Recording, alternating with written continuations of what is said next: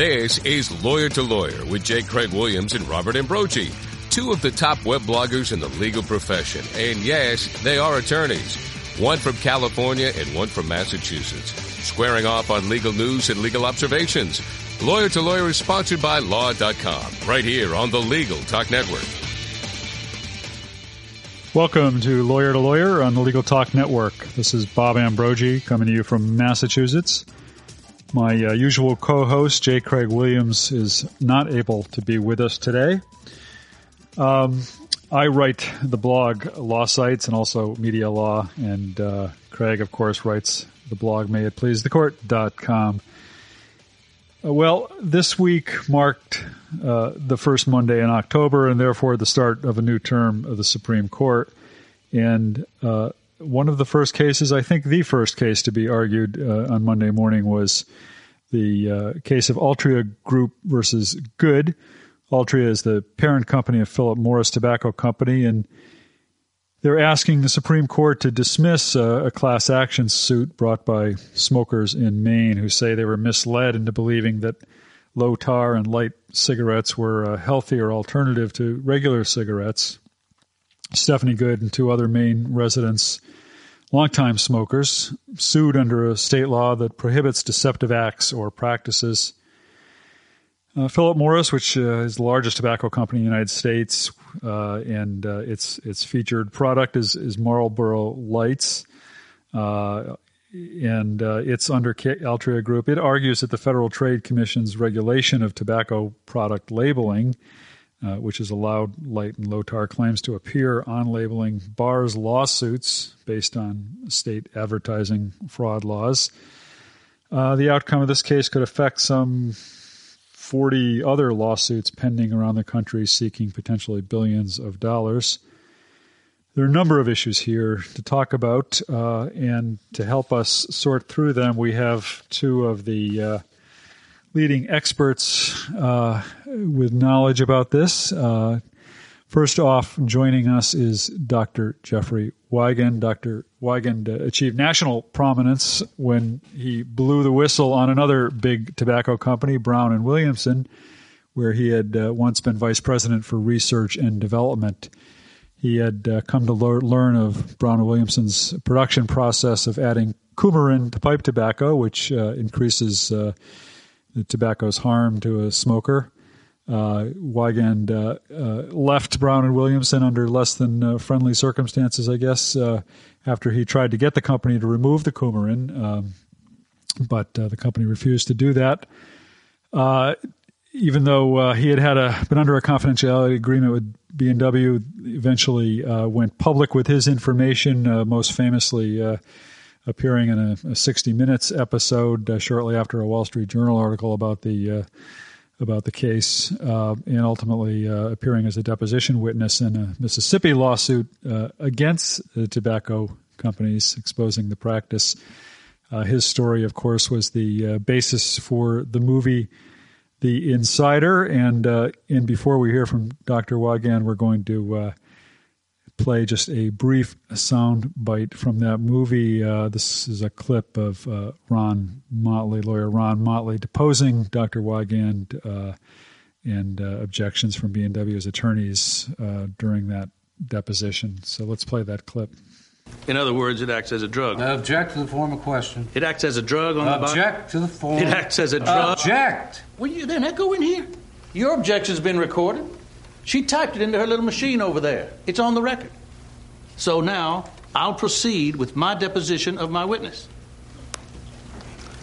Does it act as a drug? Dr. Wigand, I am instructing you not to answer that question.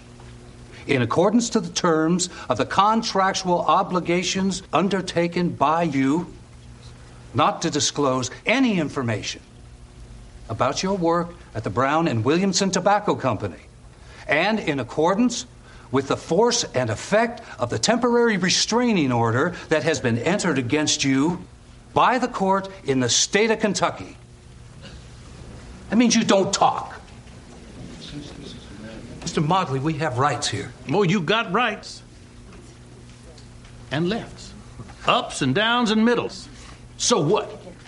You don't get to instruct anything around here. This is not North Carolina, not South Carolina, nor Kentucky. This is the sovereign state of Mississippi's proceeding. Wipe that smirk off your face! Dr. Wiegand's deposition will be part of this record. And I'm going to take my witness's testimony whether the hell you like it or not. Answer the question, Doctor. Yes, it produces a physiological response, which meets the definition of a drug. Nicotine is associated with impact, satisfaction. It has a pharmacological effect that crosses the blood-brain barrier intact. Well, that deposition, the dramatic deposition, was just a first step in a number of developments, including testimony before Congress, and which ultimately led to a landmark settlement against big tobacco companies that changed the way they operate and advertise. Dr. Wigand's courage through that process, and in the face of threats and personal chaos and even possible arrest, is now well known. And currently he spends his time and efforts on lectures around the world as an expert witness and consultant on various tobacco issues, and on his nonprofit organization, Smoke Free Kids Incorporated, where he concentrates his time on helping kids of all ages make better decisions and healthier choices about tobacco use. Welcome to the show, Dr. Jeffrey Wigand. Thank you, Bob.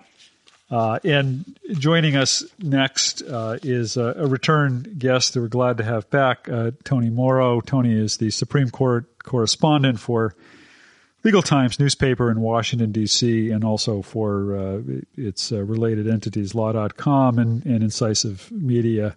Tony's a legal correspondent for the First Amendment Center. He's a bachelor's degree in political science from Rutgers University and a master's degree from the Columbia University Graduate School of Journalism. Tony's stories on Supreme Court law clerks won him a Certificate of Merit from the American Bar Association. In 2001 and 2005, Washingtonian magazine included Mauro on its list of the top 50 journalists in Washington. He also serves on the steering committee of the Reporters Committee for Freedom of the Press and the advisory board of the World Press Freedom Committee. Welcome to the show, Tony Mauro. Great to be with you. Well, I'd like to just start off, if we could, Tony, with you, because you were in the courtroom on Monday, and I wonder if you could kind of give us your impression of what took place there. Well, it was the first case of the first day of the term of the court, and so everybody was kind of on their best behavior, like the first day of school. Everybody was kind of in good spirits, and they just kind of jumped right into this case. And it was argued on behalf of of Altria by Ted Olson, the former Solicitor General, and it was his 50th argument before the court, which is quite a landmark. And that number also suggests that he has a pretty good comfort level with the justices, and I believe, based on that and based on the commentary and the questioning, that he basically had the easier time of it. He argued that the words of the statute of the federal cigarette labeling law are quite clear that that the Federal Trade Commission's regulations on this subject preempt any regulation relating to smoking and health on the state level. And by regulation, that's generally taken to mean not just regulations in the traditional sense, but also regulation by lawsuit in state courts through various, plaintiffs suing tobacco companies and juries rendering verdicts, and that's the case. That's the issue we have here. And so Ted Olson just kept going back to the words of the law and saying that even though the plaintiffs in Maine say that they're not in their lawsuit seeking to regulate smoking and health, that's actually what they are doing, even though they frame it in terms of a law in Maine on deceptive advertising, that it really is about smoking and health.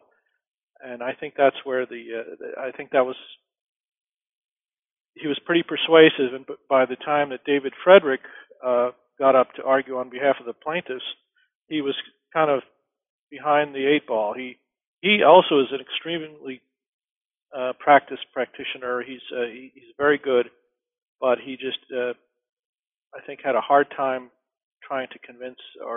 convincing the justices that the lawsuit was not preempted by federal law. And of course, this is a case where the smokers had won at the federal circuit level in the First Circuit Court of Appeals, and yet you seem to be suggesting that the indications were from what happened at Monday's argument that the justices were favoring the tobacco companies here.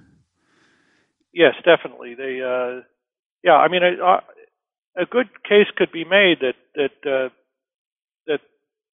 this preemption is not so clear. That in fact, over the years, the Federal Trade Commission has even said that it coexists with state regulations in a number of areas, and I think in this area too. So it's not. There are some muddy areas to it, but I think just from the tenor of the argument, that Ted Olson was carrying the day. Well, I want to come back to some of the legal issues in a minute, but I want to bring Dr. Wigand into the conversation. And Dr. Wigand, I want to ask you, from where you sit, what do you see as the significance of this case in particular, and how does it fit into some of the work that you've done in this area? Well, I mean, first of all, I clearly think we have to understand that the Federal Trade Commission's measurement of tar and nicotine dates back into the 30s, and that it was a method specifically developed by a scientist at American Tobacco Company and was later adopted by the FTC. And the numbers that the FTC reports on an annual basis are numbers that are generated by the Tobacco Institute's own laboratory and accepted by the FTC. They've abandoned their own testing. The issue here are the monikers of light and ultralight and mild true monikers that convey truth.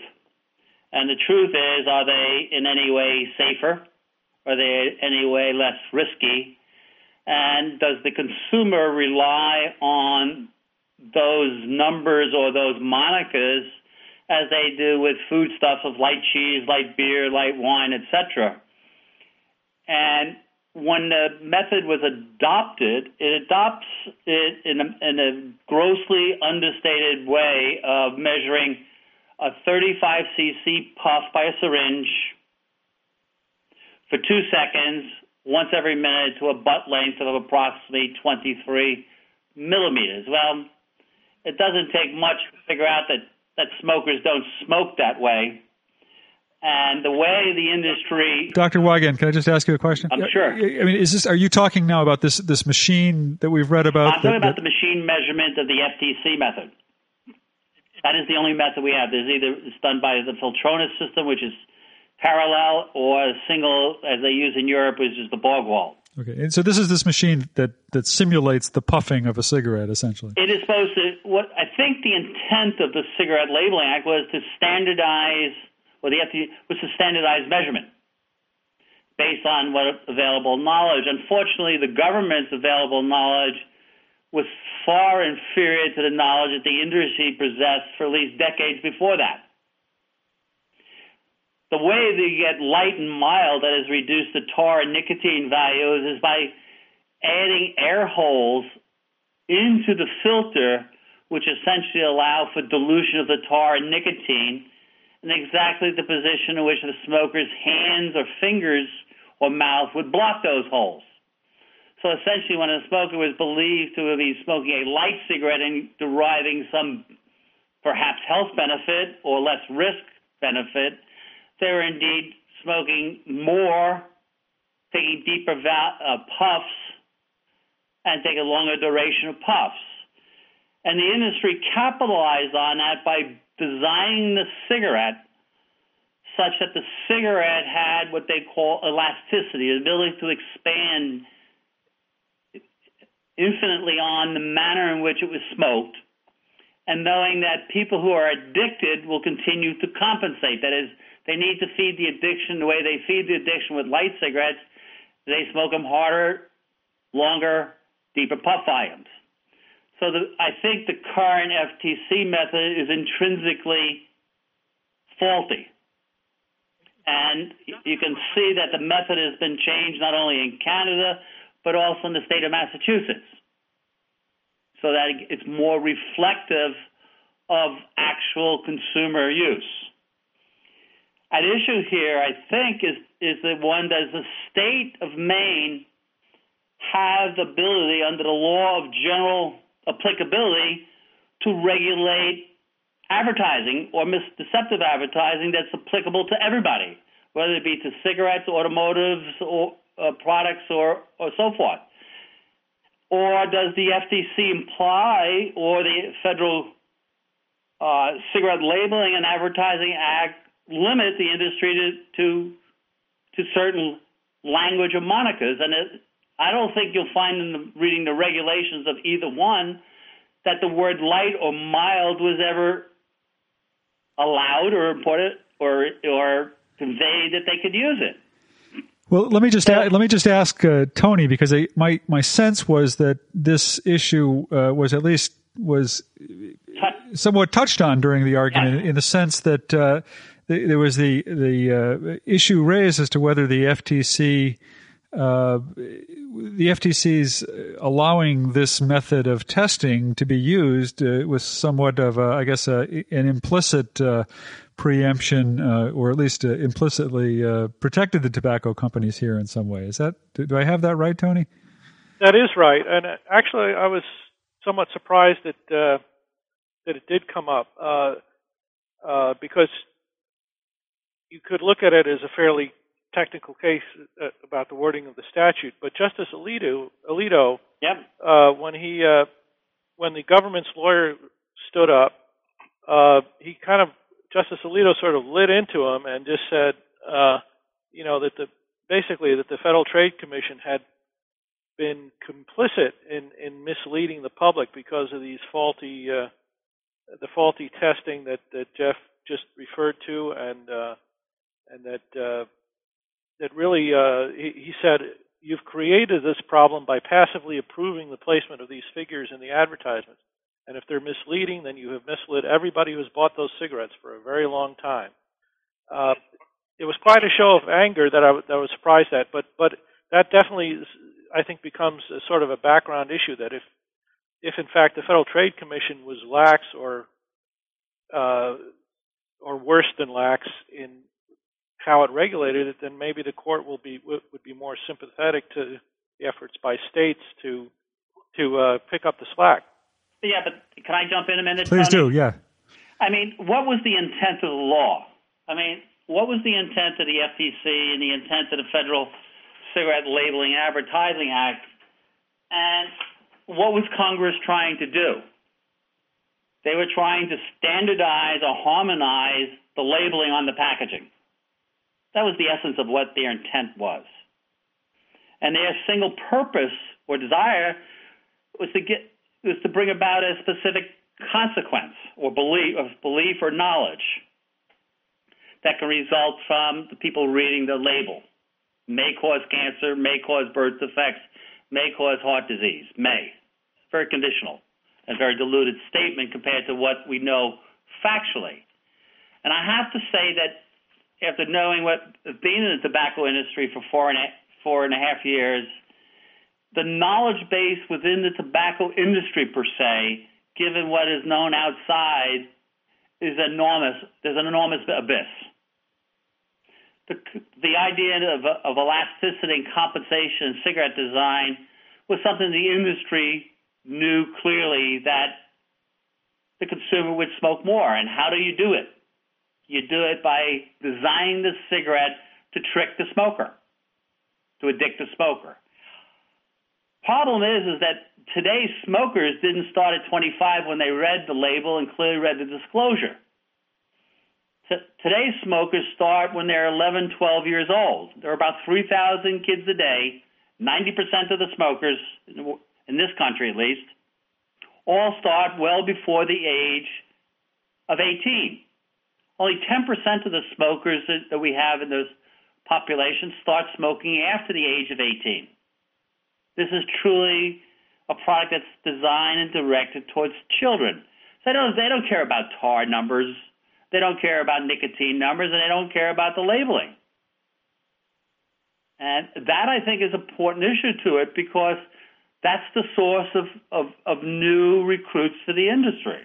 And how does this case relate to that on a policy level? I mean, obviously, if the Supreme Court sides with the tobacco industry here, the immediate effect is that certain lawsuits are going to be thrown out. But from a social policy point of view, is there a broader implication to this case? What? You're asking me? I mean, sure. I think there's an issue of the conflict or the tension between the Supremacy Act and the Constitution and that of the state's ability under federalism to have laws of general applicability. Does the state of Maine have the right to enact a law that prevents from deceptive and false advertising of any product? So it's a consumer protection issue. That is correct. Tony, what about you? What do you see as what's at stake in this case? Well, it certainly is that the relationship between or what a state can do to protect consumers. But I think it does also fit into the larger policy questions regarding tobacco, and there are other lawsuits floating around, including the massive RICO or racketeering lawsuit by the Justice Department against tobacco manufacturers over light cigarettes and other issues, and that a judge in Washington D.C. Found against the tobacco companies, and that's actually under appeal, coming up fairly soon. So there's an awful lot of litigation still surrounding the industry, and of course there's also the master settlement agreement that was worked out with the states. So, but I think this will, how this case comes out will be an important indicator of where the court is on whether the federal regime of regulation is adequate and to take care of the problem. And I think they're going to find that it is, even though it has been flawed. Well, they've certainly shown a propensity towards favoring preemption, towards favoring federal preemption. That's right, and that's kind of the hot issue for business these days, especially since state attorneys general have become so aggressive on consumer issues, going after big corporations. Businesses have decided they prefer one federal regime of regulation over 50 state regimes, and so they've been arguing strenuously in a number of areas, including medical devices. Medical devices go through a federal approval process. Right. I don't know of a cigarette company that's ever put their products through a federal approval process. Oh, you're right. There is no approval, and therefore I think that those are distinctly different. So if I have a medical device that goes through a FDA approval process, the FDA essentially endorses the claims and the performance and the safety and efficacy of the product. Contrary, a tobacco product has never been tested other than reporting tar and nicotine in any of the regimens associated with safety and efficacy, because probably wouldn't have never pass.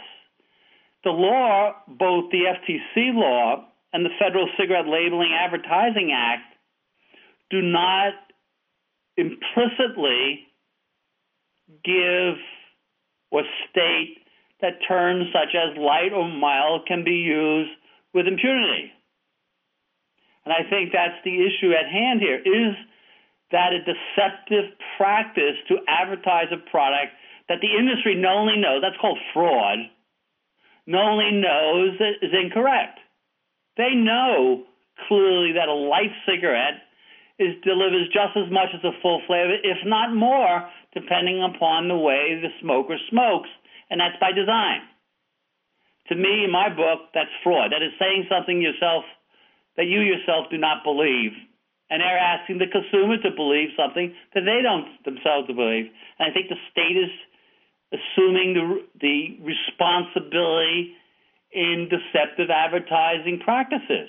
And it's a law of general applicability. It's not specific to smoking and health. It's all products. All right, we're going to take a short break right here. Hold that thought. We will be back to discuss this issue further after this word from our sponsors. We invite you to visit law.com for timely legal news and in-depth resources. From daily headlines to practice-specific updates, law.com provides up-to-date information to those working in the legal profession. As part of its coverage, law.com is proud that J. Craig Williams' blog, May It Please the Court, and Robert Ambrogi's blog, Law Sites, are part of its blog network. Don't wait any longer. Visit law.com today and get free subscriptions of our Newswire newsletter with the top legal stories of the day. Or sign up for a free trial subscription to one of our Practice Center sections. Visit westlegalworks.com to register for the 12th Annual Electronic Discovery and Records Retention Conference being held October 21st and 22nd in New York City. For more information, visit westlegalworks.com. Think you need a video about your firm? You're right. Have your video produced by TV professionals and seen on law.com, Legal Talk Network, and YouTube. And on your website, too. It's called Legal Channels. Check it out on LegalTalkNetwork.com or law.com. Just click on Legal Channels. All right, welcome back to Lawyer on the Legal Talk Network. This is Bob Ambrogi, and we would like to welcome back our guests, Dr. Jeffrey Wigand and Tony Mauro, Supreme Court correspondent for Legal Times. And I wanted to actually just pick up again on the point we were just talking about. We actually, I should mention, we tried to we contacted several of the lawyers involved in these cases about appearing on this program, and they declined to do that. But it seems to be that the tobacco company's argument here is, their basis for invoking this sort of federal preemption is that the FTC has told us what we can say and how we can test it, and so it would be inappropriate for any state law to tell us to hold us liable for consumer fraud, given that we relied on the federal law. Is that a fair statement of it, and is that a fair argument to make? Tony, what are your thoughts? I think that is exactly it, and I think it is. That's an argument that's going to convince, I think, a majority of the justices, because they are sympathetic to, especially in a global marketplace that we're in, that they're sympathetic to the idea that companies need to have some predictability in how they're going to be regulated, and that having one government looking over their shoulders is preferable to having 50 governments. Assuming that Congress, this is what Congress intended in the law, it isn't always automatically that so. But that's where I think Jeff's point is good, that maybe that Congress really wasn't intending this to preempt everything. But that's what the court's going to decide. But I don't think they argued on a smoking and health basis. No. I think they argued on the state has a right and a duty to protect consumers from deception. And I don't think the Maine law, and we're only dealing with Maine because there is federalism, and each state has a right to do what they believe is correct in terms of protecting their consumers. And so it doesn't contradict the federal marketing regulation or the assertion that the Federal Cigarette Labeling Act has an implied, and that's the word I'm going to use, implied, preemptive effect. And does it have it? And I think that's the stretch that I'm having difficulty with, is the inference or the implication that the federal law extends past it and does not allow the states to exercise protection of the consumer, deception of the consumer. Yeah, the only thing, I mean, I agree with you, but Ted Olson's point, and he even cited how many times the complaint by the smokers in Maine mentioned smoking, the word smoking and health. It's hard. That, in other words, that even though it's framed as a lawsuit about deception, that it really, you can't resolve that claim without getting into issues of smoking and health, and that's where the preemption comes. Well, I mean, I think one of the justices compared a Yugo to, I think, a Ford. Yeah. Well, I mean, if I was talking about cars and the performance, it'd be hard to talk, if I'm talking about tires, and not to talk about the car. And I think when you start talking about deception, the deception is in the issue of tobacco or health. I don't think they've made any health claims, even though there was discussion on health claims. I think the fundamental tort they're talking about here is the issue of deception. Right. I think that's right. We're getting near the end of our time, and well, that's okay. But before we do that, I did want to just give you, Dr. Wiegand, a quick opportunity to tell us about the organization you started, Smoke Free Kids, and how that's helping to spread the word about the dangers of cigarettes. Yes.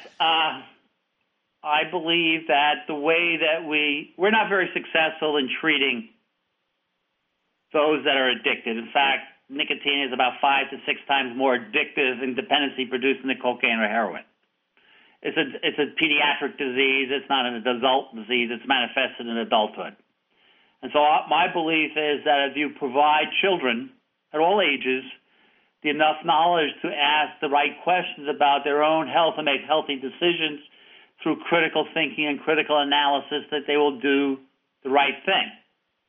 And so I spend a lot of time from kindergarten through postgraduate re-educating people from the education that the industry has sponsored that has been very misleading for decades. And so I spend a lot of time sometimes in third grade classes and then do teaching in a medical school or law school, because there is a lot of beliefs out there that are unfounded and need to be corrected. And so it's worldwide in scope. I've done it in Japan. I've done it in Scotland. Work on smoke-free environments with kids. It's empowering of youth. It's having youth work with other youth depending on age differences, like high school with middle school with elementary school. And actually, it has been effective, but not the effective level that I would like to see. It continues to do multiple things. Mostly it's educational driven. How do you create the right knowledge base to make the good decision? And I think the whole idea is, a light cigarette safer for you? And the answer is when you look at it closely and the data, and I don't take the data from the public health community. I don't need it. I just take the data from the 40 million pages of documents that were produced by the industry reluctantly, that characterize this thing back into the 40s that they knew it, and that their primary target is children. And as a father and as somebody who believes that our future relies and revolves around our children and their health, future health, the way the best to do it is to prevent it rather than treat it. Well, it's good work, and I'm glad to hear you doing that. We are getting short on time, and Tony Moore, I wanted to ask you whether there was anything else that you wanted to add before we conclude the discussion. Well, just that the work that Jeff has done is terrific, and I wish that it would be more of a factor in how the Supreme Court decides things. But I think the court does try to be sort of clinical about it and just look at the statute and decide the preemption case that way. So I think it's going to be a tough case, but I think for better or worse, I think the tobacco company is going to come out of it with a win, and we'll see what happens after that. And Tony, our listeners can find you at LegalTimes.com. Is that right? That's right. And we also have a blog, the blog of Legal Times, and also my stories turn up on law.com sooner or later, pretty often.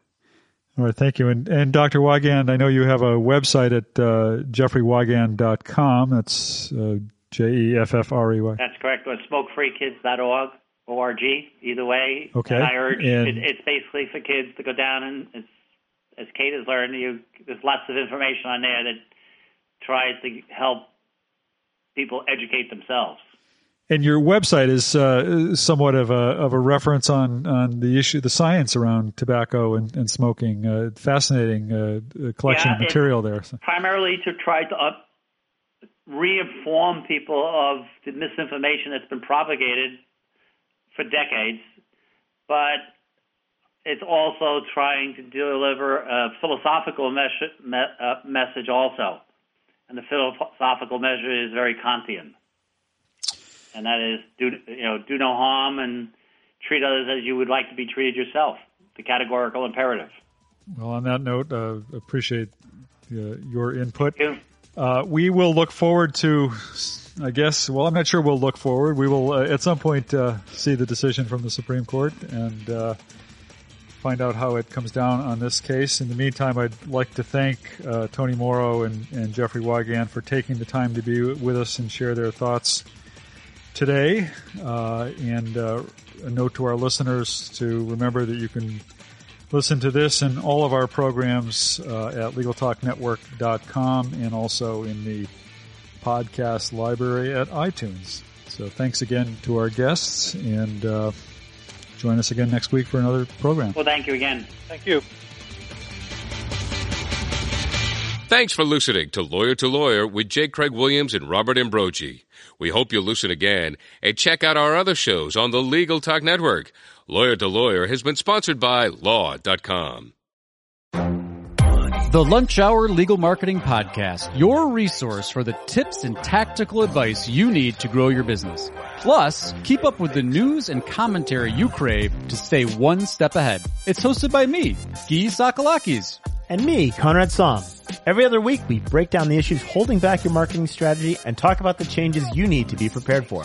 Check out the Lunch Hour Legal Marketing Podcast wherever you get your podcasts or on YouTube.